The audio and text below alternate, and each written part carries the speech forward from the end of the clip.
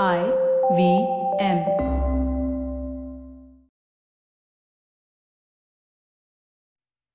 You are listening to The Signal Daily. Brought to you by Front Page Studios.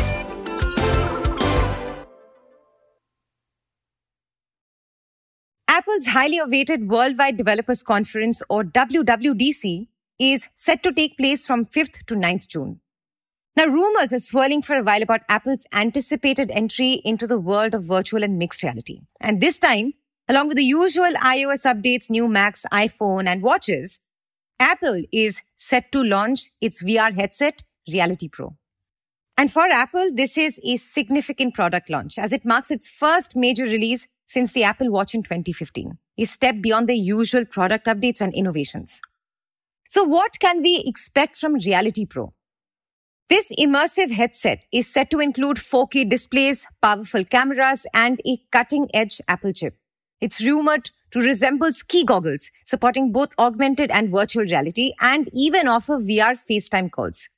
But it comes at a hefty price of $3,000. And this product launch brings our focus to the virtual world. The concept of the metaverse had been gaining traction ever since Mark Zuckerberg rebranded Facebook as Meta. But recently, the overall interest in VR and AR seems to have dwindled and shifted to AI. During the metaverse hype cycle, tech giants like Google and Microsoft tried to bring their AR/VR A-game and products such as Glass and HoloLens, respectively. And let's not forget Meta's Oculus Quest.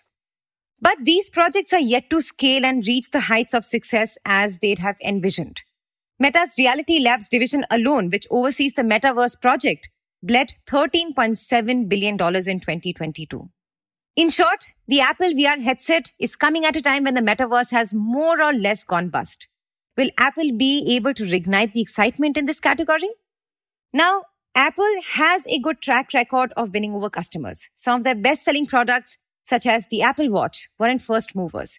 The company typically starts slow and gains traction by improving upon what already exists in the market. All that said, let's not forget the competition. Currently, Meta's Quest 2 isn't doing badly. The company has also announced the launch of Quest 3 coming this year. This latest model will retail at nearly $500, a sixth of the price Apple is commanding for its Reality Pro headset.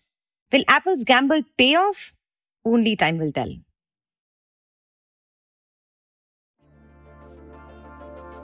For the next few minutes, you are going to know a little more than you did yesterday from the world of technology, business, policy, and anything that leaves you with food for thought. Hi, I'm Shorburi, and this is the Deep Dive for 5th June 2023. On Friday evening, the country witnessed what is arguably one of the deadliest train crashes to take place in decades. The unfortunate accident occurred in the Balasore district of Odisha near the Bahanaga Bazaar station, which is about 270 kilometers south of Kolkata. As most of you may already know by now, the accident involves a three-way collision between the Coromandel Express, the Howrah Superfast Express, and a stationary goods train. India's Railway Minister Ashwini Vaishnaw said that prima facie it seems to be a signalling error that led a train to wrongly change tracks. But it's still unclear as to how such an error took place. Over 900 people have been injured and at least 288 people have lost their lives to this horrific accident. For now, the Bahanaga High School has been converted into a morgue. Heart-wrenching video footage from the school shows relatives of the deceased still looking to identify their loved ones. But as the country mourns this horrible tragedy, the limelight has fallen on safety norms of the Indian railway system, or rather, the inadequacy of it. The question is, could the disaster have been averted? You see, we are talking about a country which boasts of the fourth largest railway network in the world, connecting the length and the breadth of the nation. It's absolutely critical to the economy.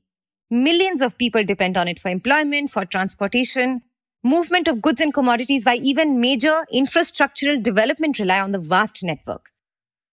Now, the total number of train accidents have gone down significantly in the last couple of decades, but it's not completely gone. Just in the last decade, for instance, there have been at least 4 major train accidents that cost many lives. As per the performance audit on derailment in Indian Railways, derailments followed by train fires and collisions were the top reasons for 217 train accidents that occurred between 2017 to 18 and 2020 to 21. And apparently, the CAG report also specifies poor maintenance of tracks, decline in fund allotment for track renewal works, and underutilized funds as the main reasons that lead to accidents by derailment. And all these factors essentially keep bringing us back to the big question. Was this accident, like many others before it, preventable? The answer is yes. Here's where we come to Kavach, the supposed state-of-the-art safety feature of the Indian Railways that was introduced last year. The automatic train protection system has anti-collision alerts, automated brakes, and auto whistles, among other things, in case things go south. Unfortunately, though, Kavach wasn't installed on the route where the collision took place. The government had planned a phased introduction of the system from 2022 to 23. The original tender sought to deploy Kavach on 3,000 kilometers of India's rail network, but even this would be inadequate and cover less than 5% of the countrywide network, according to the Economic Times. As the centre now gets down to business to figure out accountability, one thing is for sure.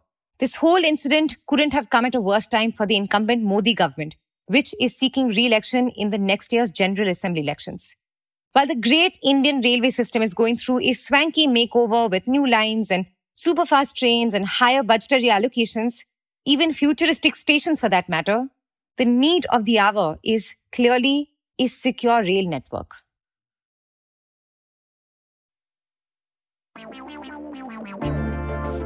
If you like listening to The Signal daily, please show some support. Rate us and review us on Apple Podcasts and Spotify. We'd love to hear what you have to say about this podcast. So feel free to shoot an email at hello@thesignal.co. The Signal Daily is produced in association with IVM. This episode was written, researched and produced by Aditi and me. Edited by Roshni Nair. Mastered and mixed by Manas and Nirvan.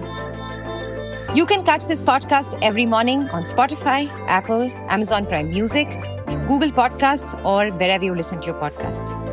We are thesignal.co on Instagram, LinkedIn, and Twitter.